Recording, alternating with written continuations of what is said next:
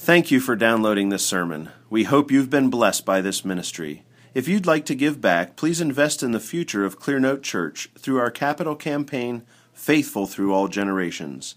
To make a donation, visit clearnotebloomington.com/give. Romans 3, beginning with verse 21. This is the word of God, and it is eternally true. But now, apart from the law, the righteousness of God has been manifested, being witnessed by the law and the prophets, even the righteousness of God, through faith in Jesus Christ, for all those who believe, for there is no distinction. For all have sinned and fall short of the glory of God, being justified as a gift by his grace through the redemption which is in Christ Jesus, whom God displayed publicly as a propitiation in his blood through faith. This was to demonstrate his righteousness, because in the forbearance of God he passed over the sins previously committed. For the demonstration, I say, of his righteousness at the present time, so that he would be just and the justifier of the one who has faith in Jesus. Where then is boasting? It is excluded. By what kind of law? Of works? No, but by a law of faith. For we maintain that a man is justified by faith apart from works of the law. This is the word of the Lord. As we saw 2 weeks ago when we were last in this text, when Martin Luther was translating the Bible into German, he wrote in the margin of the book right here at the point of our text this morning, beginning with verse 23, here is the chief point and the very central place of the epistle and of the whole Bible. Now, what is this chief point? The chief point is that we cannot be saved by the law of God. And this is because through the law comes the knowledge of sin. But through the law does not come salvation. Salvation comes only and always through the righteousness of Jesus.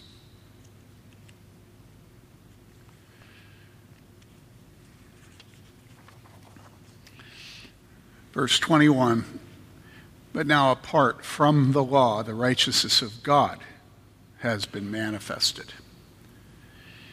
The law manifests, or the law puts on public demonstration and places on exhibit God's righteousness and man's sin. And this righteousness of God manifested or visible among us in Jesus Christ is the theme of the Old Testament. From God clothing Adam and Eve in the skins of dead animals to the Messianic Psalms to Isaiah 53.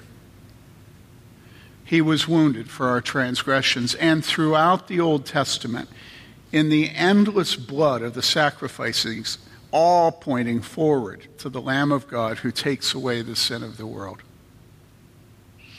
All the Old Testament pointed forward to the righteousness of God in Christ Jesus.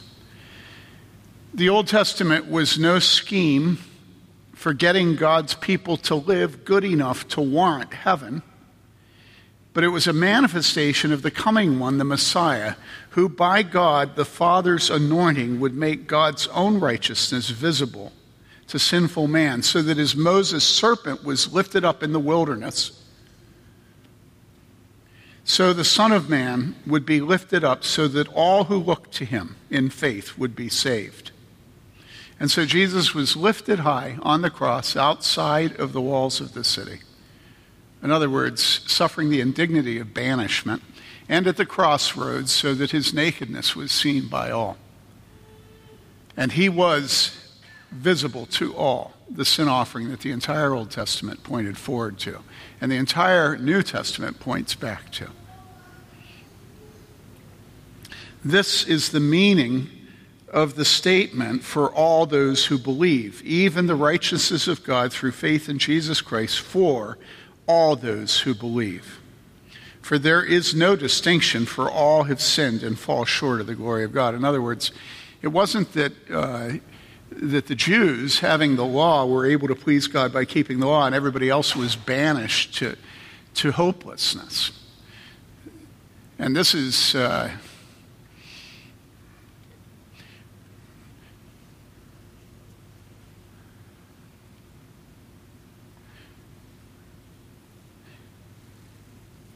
this is a very serious issue. How were God's people of the Old Testament saved? How were they saved? And there's a tremendous pressure on the church today to change the translation of Scripture and to change the doctrine of salvation in such a way as to not appear in any way to be putting down the Jews who are guilty of anti-Semitism. So you have the Pope, not this particular Pope as much as the previous one, you have them engaging in lies to Jews, telling them that they have a separate path to salvation. And the language of our elder brother in the faith, some of you know that that's what's been said, that they are our elder brothers in the faith. And always bad doctrine hides behind words that sound right. And certainly none of us are going to deny that the Jews are our elder brothers.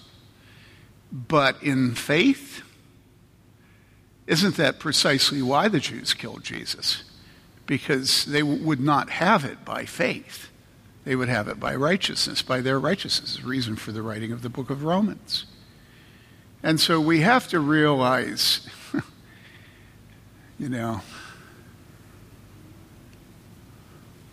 so much of your life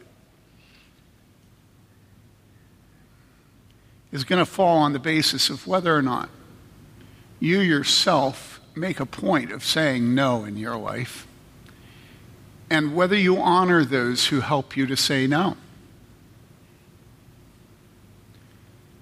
Because it's the spirit of our age that everything is yes. And that you have your yes and I have my yes, but your yes doesn't compete with my yes. And so you come to a text like this, for there is no distinction, for all have sinned and fallen short of the glory of God. And you say, okay, there's no distinction, right? That sounds positive, doesn't it?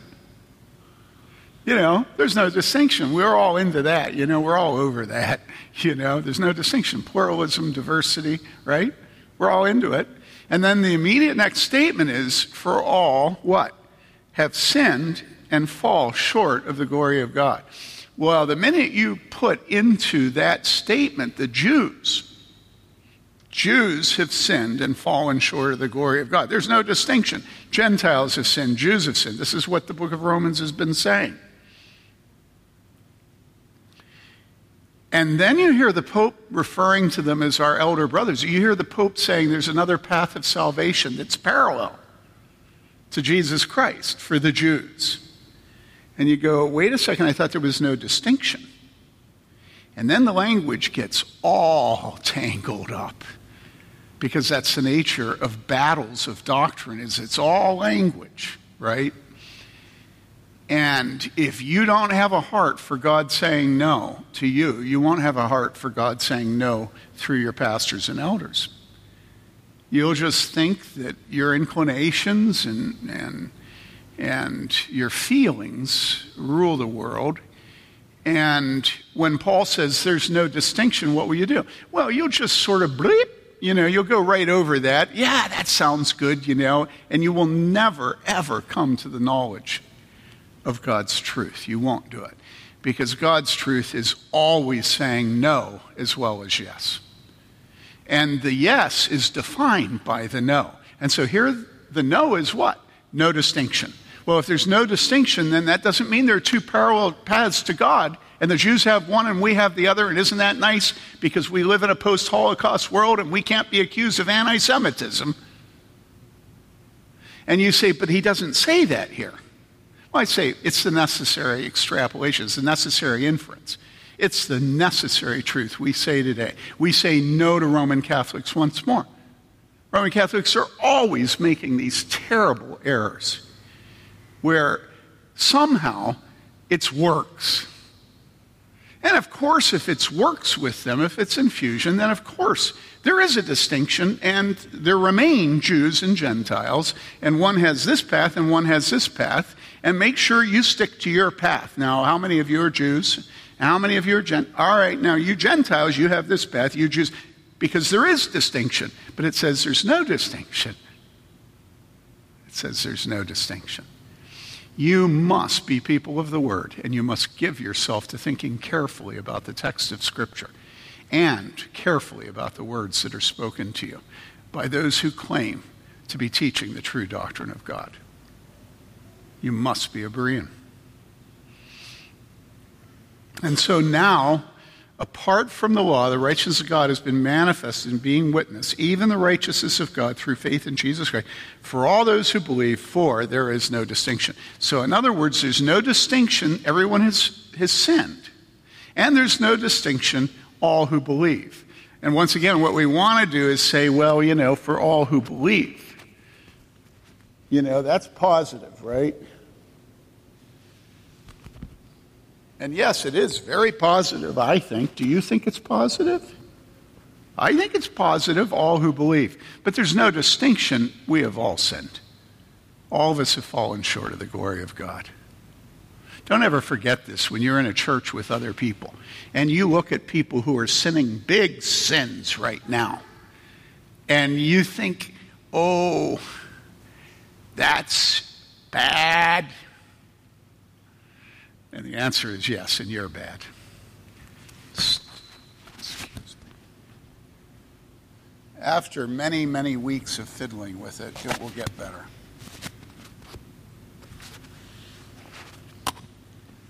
Ears are sensitive things, There's some things I can put up very well with my ear, but some things up with which I cannot put. So, apart from the law manifests, the law puts on public demonstration, on exhibit, God's righteousness and man's sin.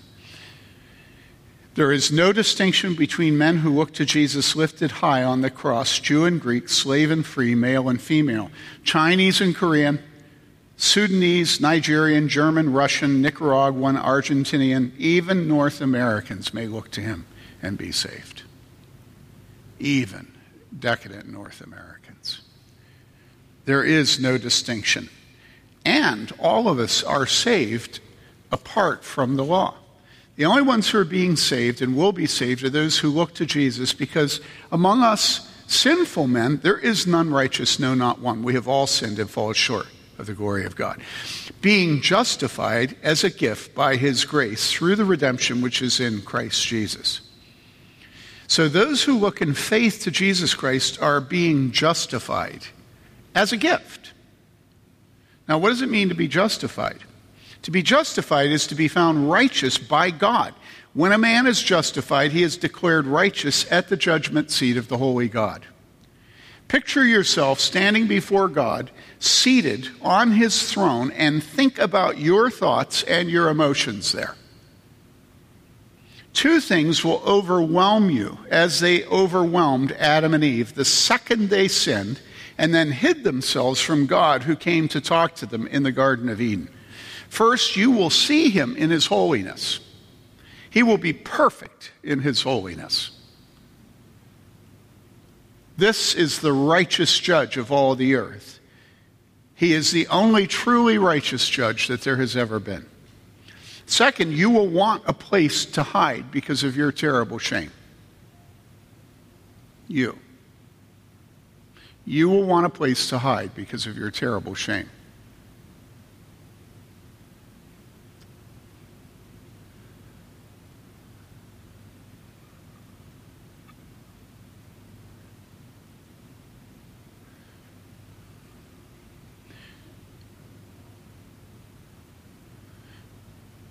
You wonder why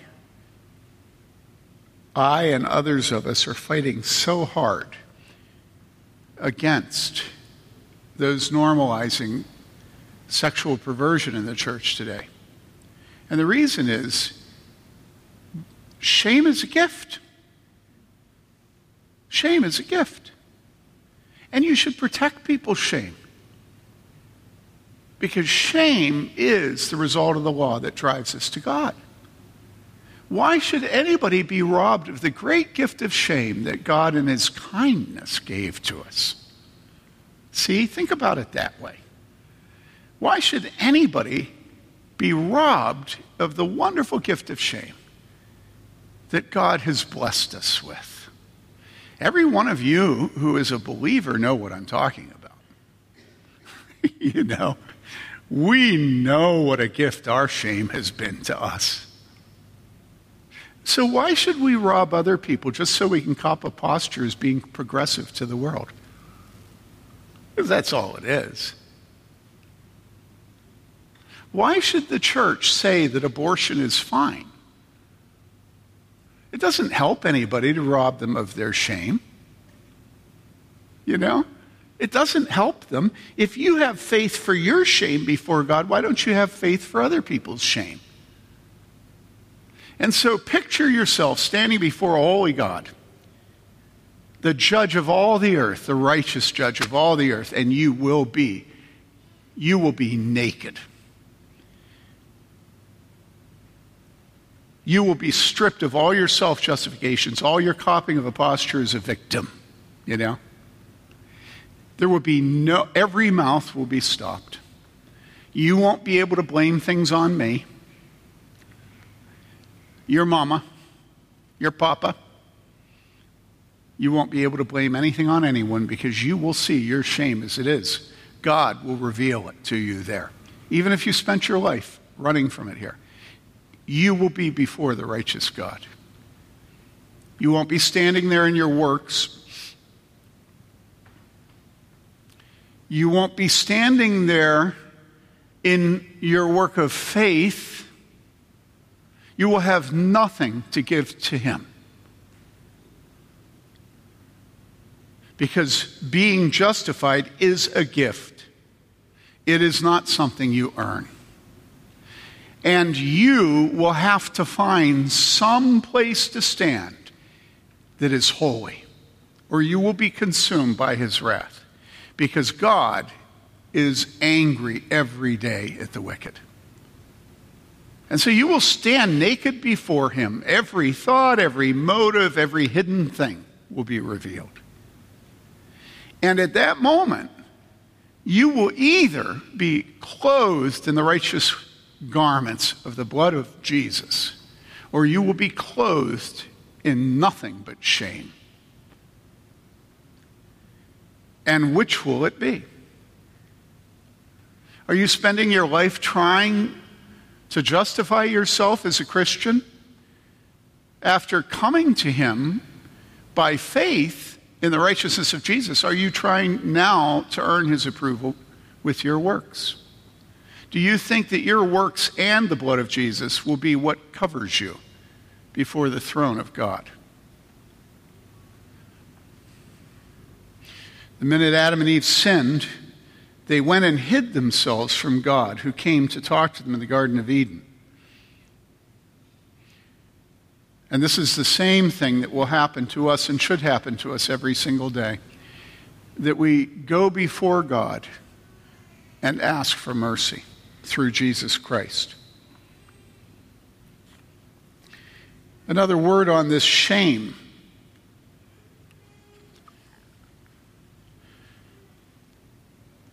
This will not be the shame that you feel in front of your father or mother. It will not be your grandpa's disapproval. It will not be the shame of villagers accusing you of being educated and rich and an elite. It will not be the shame of a viral video showing that moment when you are at your most despicable. It will not be the shame of getting a bad grade on a paper or test. It will not be the shame of forgetting to show up at a recital where you're to accompany another student. It will not be the shame of asking the woman you love to marry you and being rejected. It will not be the shame of getting fired. Not the shame of fornication or lesbianism or adultery. And these things being found out by your brothers and sisters in Christ. We have to be very careful when it comes to shame, because we have an easy time replacing the shame that we feel in the face of others to the shame that we actually have before God. This is not to say that the shame of standing before others is not helpful in some way. This is not to say that your shame at your sin being publicly exposed is not a good thing. But we spend way too much time thinking about other people and no time thinking about God. It is God with whom we have to do. Yes, we should hear other people. But we should always hear other people and gauge their condemnations of us only insofar as they comport, they conform, they tell the truth about the judgment of God. We should never feel shame about those things which are not condemned in Scripture. The whole world is constantly shaming Christians who say that to be effeminate is a degraded passion. To say this is to be shamed today. And yet, what did I just do? I quoted Scripture. And you're going to face all your life deciding whether you will stand before God and own the shame that is properly used according to Scripture and according to the testament of His Holy Spirit in your heart, or whether you're going to spend your life trying to avoid the shame of other people. You can't do both. You can't hold on at the same time to the shaming of this world and the shaming of God and think that they're integrated, that they're testimonies to one another. It is true that if you leave your wife and it's in an Asian culture and you don't provide for your children, you'll be shamed by your Asian culture and family and community. And so that's helpful. But it's only helpful insofar as it points you to your position before God.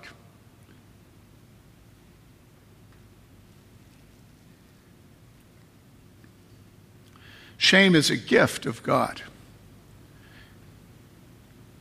And it's not a gift because it helps us live in conformity to social and familial standards. It's a gift because it testifies. True shame, that is, it testifies to us of God's holiness and our utter bankruptcy and failure to glorify Him.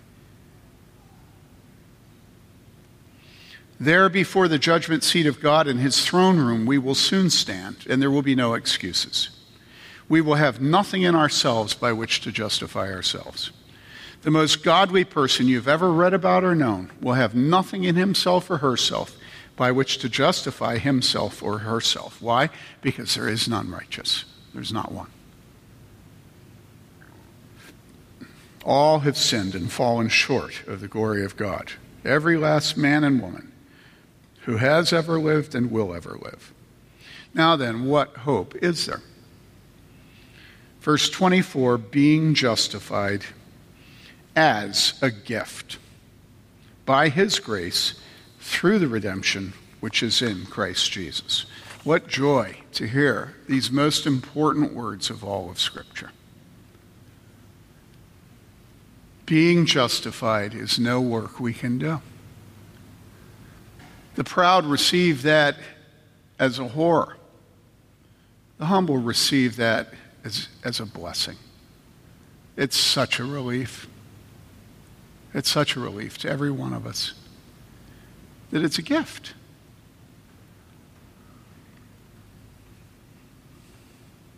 What is it to be justified? To be justified is to be declared righteous by God.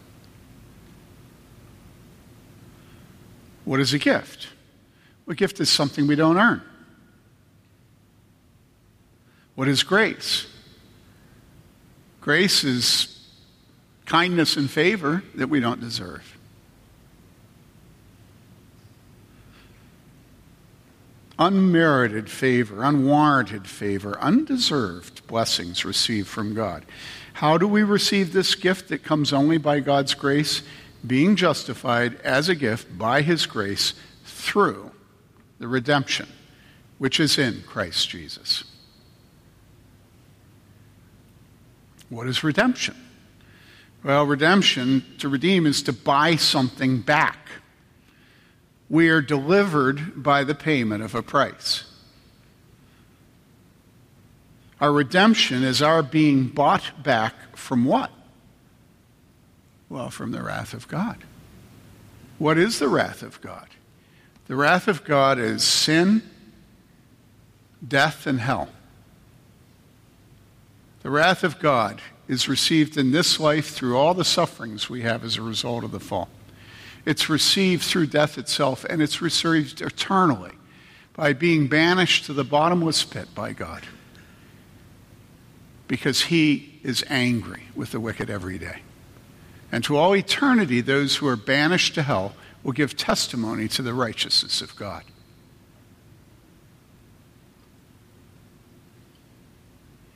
So we are delivered by the payment of a price. Our redemption is our being bought back from sin, death, and hell by Jesus Christ. God, in his mercy, has sent his own Son to be a sin offering for us sinners. God, in his mercy, has redeemed us in Christ Jesus, in his suffering and in his death. Jesus Christ obeyed God perfectly and thus purchased our freedom and eternal life. We have nothing good in ourselves. We are only sin. And I don't speak again of your shame before your friends or your mother or grandfather. We have to do with God, not our neighbors or brothers or ancestors. We have to do with God alone. And he himself has declared here in his holy word that none of us is righteous. But praise God, there is one righteous one. And that's Jesus Christ. And you know something, as I was preparing this sermon, I just thought over and over again that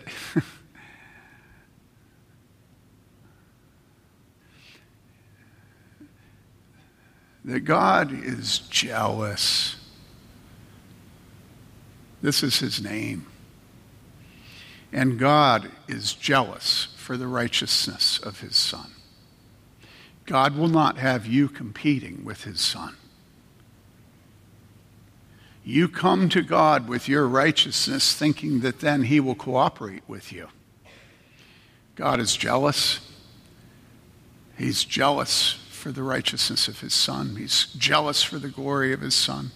He's jealous for the honor of his Son. There is no other path than Jesus.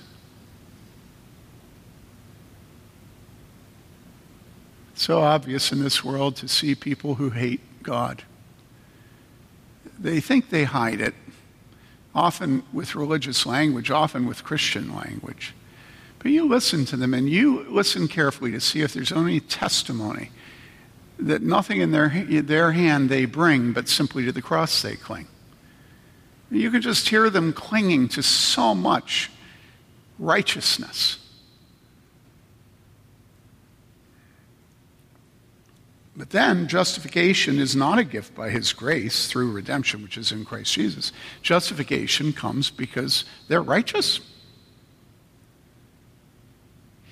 And yet God, in his great love, sent his Son for us to put our faith completely and totally in him. And he will save us. God sent his Son to do the work of redemption. God's Son paid the penalty for the sin of all men and women, boys and girls, who look to his Son in faith, trusting only in him. Only in him. And this is the redemption which is in Christ Jesus. In 1 Peter 3:18 it says, "For Christ also died for sins once for all, the just for the unjust, so that he might bring us to God, having been put to death in the flesh, but made alive in the Spirit." You know, yesterday I went to a wedding, and it was in a Roman Catholic church, and we all were struck by the absence of any of the normal paraphernalia of the Roman Catholic Church. It could have been a Protestant church, but I was explaining to, it wasn't you, I don't know who it was, Zion maybe, one of my grandchildren, that there were two things in that church that indicated that it was a Roman Catholic church. One of them was that Jesus, in a figure, an idol, was hanging from the ceiling up front. And we Protestants don't do that because we know that God will not have us have graven images. The other was I pointed to the table at the center of the chancel area up front. And I said to Zion, that table is called in a Roman Catholic Church what? What is it called? It's called the altar. This is the communion table. What's the difference? Well, on an altar you do what? You sacrifice. And a Roman Catholic priest, when he's ordained, is given permission to sacrifice the body, the literal body and blood of Jesus Christ. That's what the Mass is. But did you hear this here? It says, for Christ also died for our sins once for all. He doesn't need to be sacrificed incessantly all through history. His work was completed. Now, you may think it's a distinction without a difference. But do you realize that the more times you go to Mass in the Roman Catholic Church, the more hope of salvation you have? You have to work the sacraments in the Roman Catholic Church to be saved. That's the whole nature of the thing. And so you come and perpetually Jesus is sacrificed, and you participate in the sacrifice. You eat his body, you drink his blood, and you become holy. You're infused with his righteousness, day by day, sacrament by sacrament. And yet here it says, Christ also died for our sins once for all. Once. He's not being sacrificed when we have communion. His work is completed. Then in 1 Peter 2:24 we read, he himself bore our sins in his body on the cross, so that we might die to sin and live to righteousness. For by his wounds you were healed. He himself bore our sins in his body on the cross.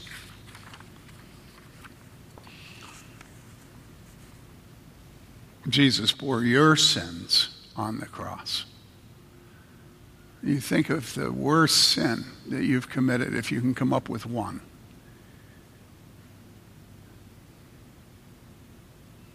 And that sin, Jesus bore on the cross.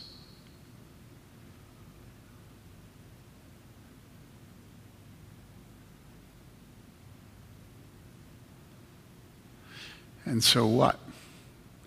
Well, so all the hymnody of the church, the psalms, the songs, spiritual songs, the choruses, glory be to the Father and to the Son and to the Holy Spirit, as it was in the beginning, is now and forever, world without end. Amen and amen. From this come all of the exclamations of praise from us, because he bore our sins on the cross. And so we sing of Jesus and sing of Jesus and sing of Jesus and sing of Jesus and sing of the cross, because this is our joy. Our joy isn't in our own righteousness. How many of you came this morning joyful about your righteousness? It's a joke. Why would you come to... I could name a lot of churches where that would work. One of them has solar cells out in front.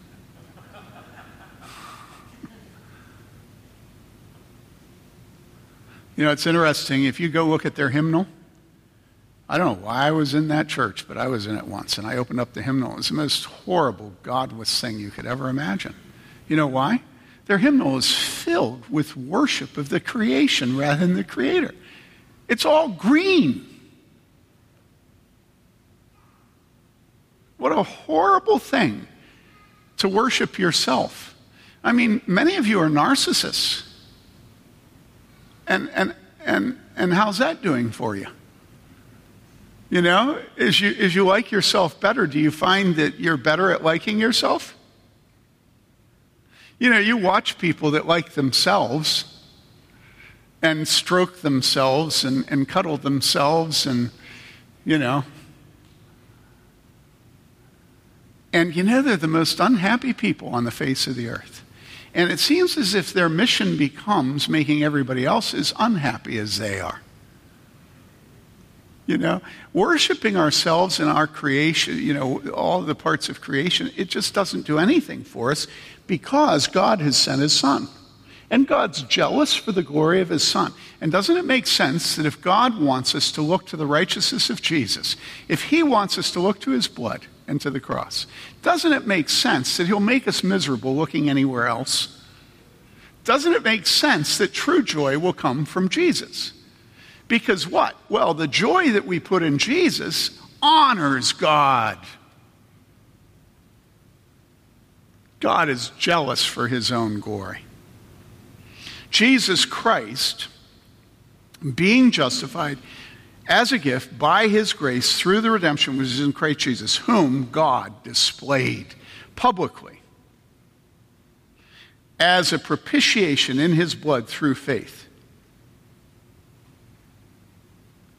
This was to demonstrate his righteousness, because in the forbearance of God, he passed over the sins previously committed. You know what? Jesus Christ was sent by his Father to go on display before the entire world. You can make the mistake of thinking that it was Pilate that crucified Jesus. It wasn't Pilate. You can think it was the Jews who cried out, "Crucify him, give us Barabbas, crucify him." And you can think it was the Jews who crucified Jesus. But God sent him to be a public, very public propitiation in his blood.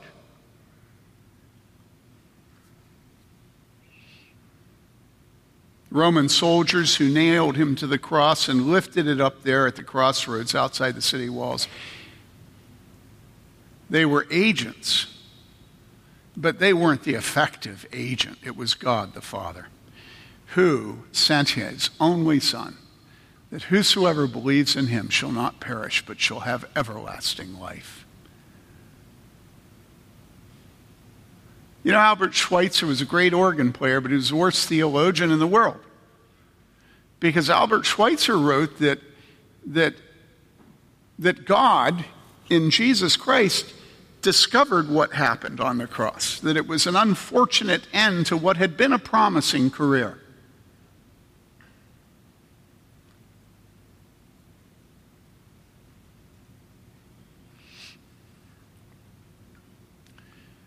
It was God himself, the Father Almighty, who displayed his Son publicly as a propitiation for our sins. Now, what is a propitiation?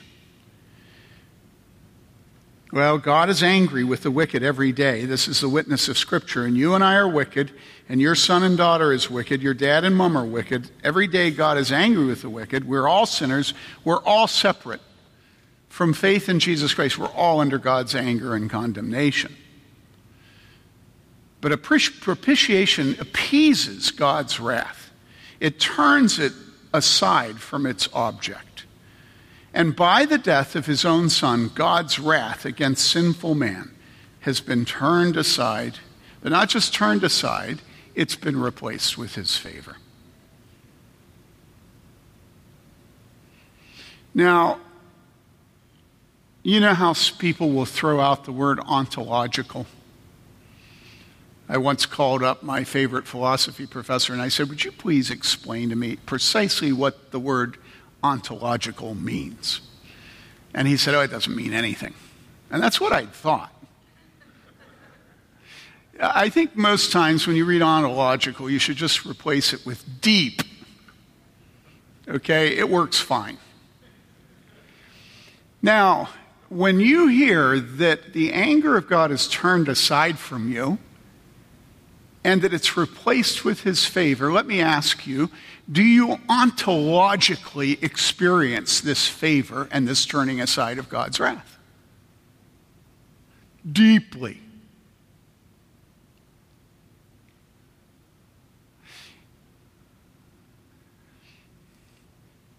This is the gift that God gives us through the church.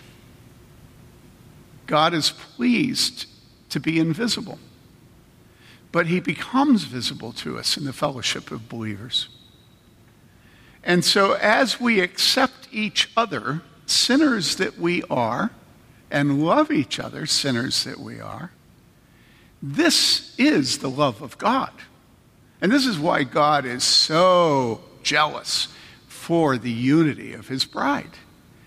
Because we are to demonstrate to each other the acceptance of God. And just as it's not because we deserve it with God, it's not because we deserve it with each other. If we don't work to earn God's favor, why would we work to earn each other's favor? I can tell you that the thing that gives most comfort to the pastors and elders in their difficult work is when you confess that you have nothing to commend yourself. In other words, when you state your sin. And what's most difficult is when we have to remind you of your sin. When we have to try to convince you against your will that you are a sinner. This should never have to happen in the church, but it happens constantly, right? But you think about this, that God demonstrates his righteousness.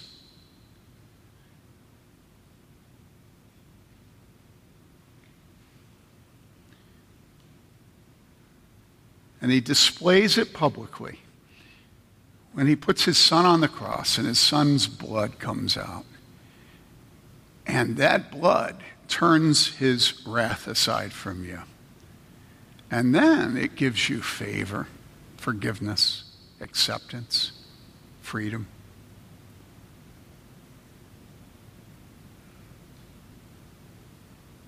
It's an unbelievable gift. Unbelievable. And you and I have the privilege of reconciling others to God. How? By being as accepting of sinners. In the shower this morning, I'm thinking, it's where all my most creative thoughts come. And now that I don't smoke, used to be smoking was a real help. I mean, seriously, if any of you have ever smoked, you know what I'm talking about. Brilliance comes to you. But don't smoke. Take showers instead. So this morning I was in the shower. And I was thinking about the issue of God's kindness to us and what it means for him to turn aside his wrath from us and receive us. And it seems to me that we, as Christians with each other, and you'll agree with me on that, should receive each other, shouldn't we? Shouldn't we? It would be perverse to be forgiven by God and not to forgive others, wouldn't it? Wouldn't it? If the Bible says here in his love, not that we love God, but that he loved us and sent his son to be a propitiation for our sins, it would be a terrible thing for us to be nitpickers and gunny sackers in our relationship to each other, right? Right? Can you see this? It would be very perverse to take the free grace of God and turn it into a moralistic system where we keep track in our relationship with our husbands and wives. Right? But I was thinking about that church, and I abominate their sign. And what does it say? It says a welcoming and an affirming church. And I was thinking, really, we ought to put on the front with the rainbow and the, what's all this stuff? The rainbow and, the LGBT. What? Oh, okay, sorry, excuse me. We ought to put on our website and on our sign a welcoming, affirming place. Because That's what it means to have the wrath of God turned aside from us. And we have the message of reconciliation. We have the only hope that homosexuals have, which is to introduce them to their shame and to repentance and to the faith in Jesus Christ that gives them freedom as it gave us adulterers and fornicators and everything we are. We are a welcoming and affirming place. It's unbelievable. There's such acceptance in this place because of what Jesus has done. Because under the cross, the ground is level. It's completely level, Lucas, between you and your daddy. And I know your daddy is a very good man. But you're equal under the cross. Both of you bring nothing to God except the righteousness of Jesus Christ. Nothing. So be strengthened, brothers and sisters. Come to God with the blood of Jesus. Come to God with the righteousness of Jesus. He's an equal access forgiver.